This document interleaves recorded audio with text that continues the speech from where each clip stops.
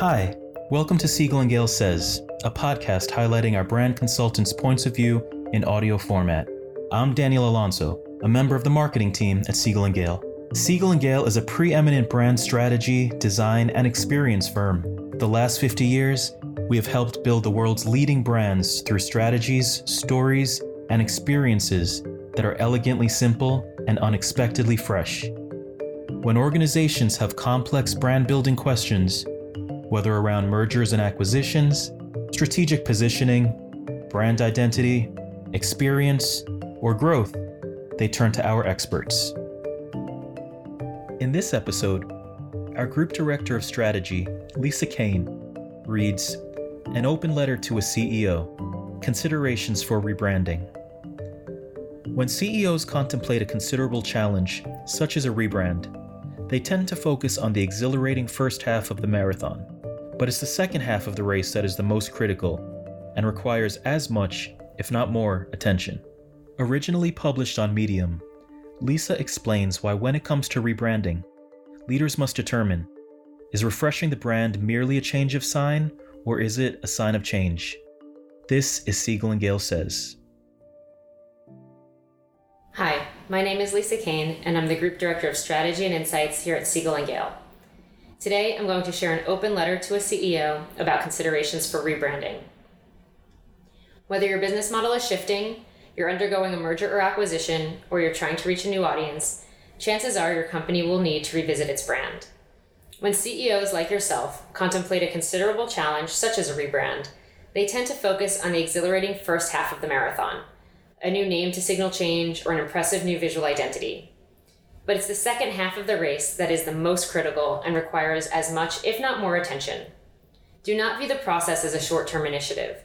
Leaders must think cross-functionally and consider a rebrand as a long-term strategy in support of the business. Herein lies the chance to determine, as your company evolves, is refreshing the brand merely a change of sign, or is it a sign of change? It all starts at the top. If your rebrand is indeed a sign of change, then processes and experiences that many of your people are accustomed to will shift. One of the biggest internal roadblocks to building new brand can be overcoming people's innate fear of change and a lack of clarity. Executive support and demonstrating your commitment to the process is crucial. Your vision is the antidote to anxiety. It will help people at all levels of the organization understand and ultimately embrace the new brand. CEOs set the tone for how the rest of the company will embrace transformation. Our team was reminded of this working with Steve Demetriou, Chair and Chief Executive Officer of Jacobs. We were engaged in helping build a brand that reflected the company's strategic shift from an engineering firm to a global solutions provider. Demetriou was the key decision maker and understood the need to help employees understand and embrace the journey. For Jacobs, that meant giving employees around the world the chance to participate in the process. Ultimately, over 6,000 employees had an opportunity to provide input that would ultimately influence the new brand. When that brand launched internally via a microsite video, he was the one delivering the message. It's also more than marketing. To create a successful brand, one that is more than a logo or a campaign, you must harness the power of cross-functionality. While the marketing team may own the process, buy-in across your executives is critical. All of them, operations, customer experience, sales, product development, will need to consider how their teams contribute to the new brand's promise. Only when all of these teams contribute can brand fully become an asset in support of your business strategy. Demetriou understood this as well. Though he was the decision maker, his entire executive team, including finance, technology, operations, HR, legal, and marketing, were engaged. Together, they invested in building the new brand and even evolved Jacobs' mission, vision, and values to align with it.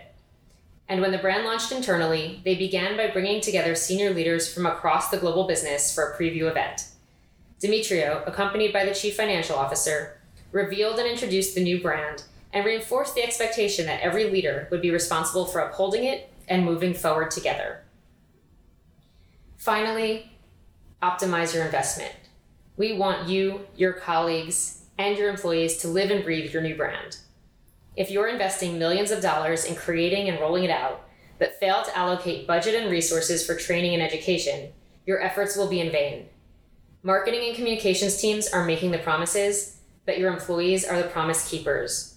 Do not assume that they understand what will be different or why. Training and education are vital to long-term success. The right combination of education, inspiration, and empowerment will engage your employees at the outset. And to ensure the effects are long-lasting, embed the brand principles into your processes, incentives, and performance metrics. The Jacobs brand was launched internally before it began rolling out externally.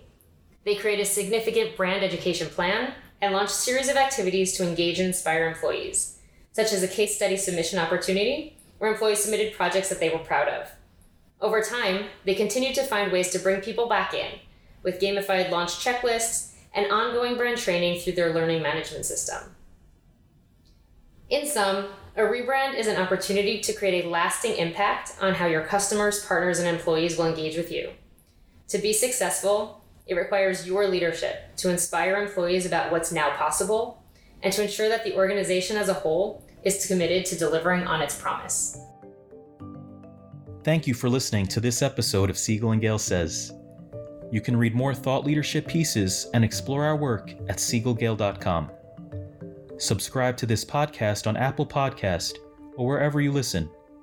While you're at it, please leave us a review. See you next time.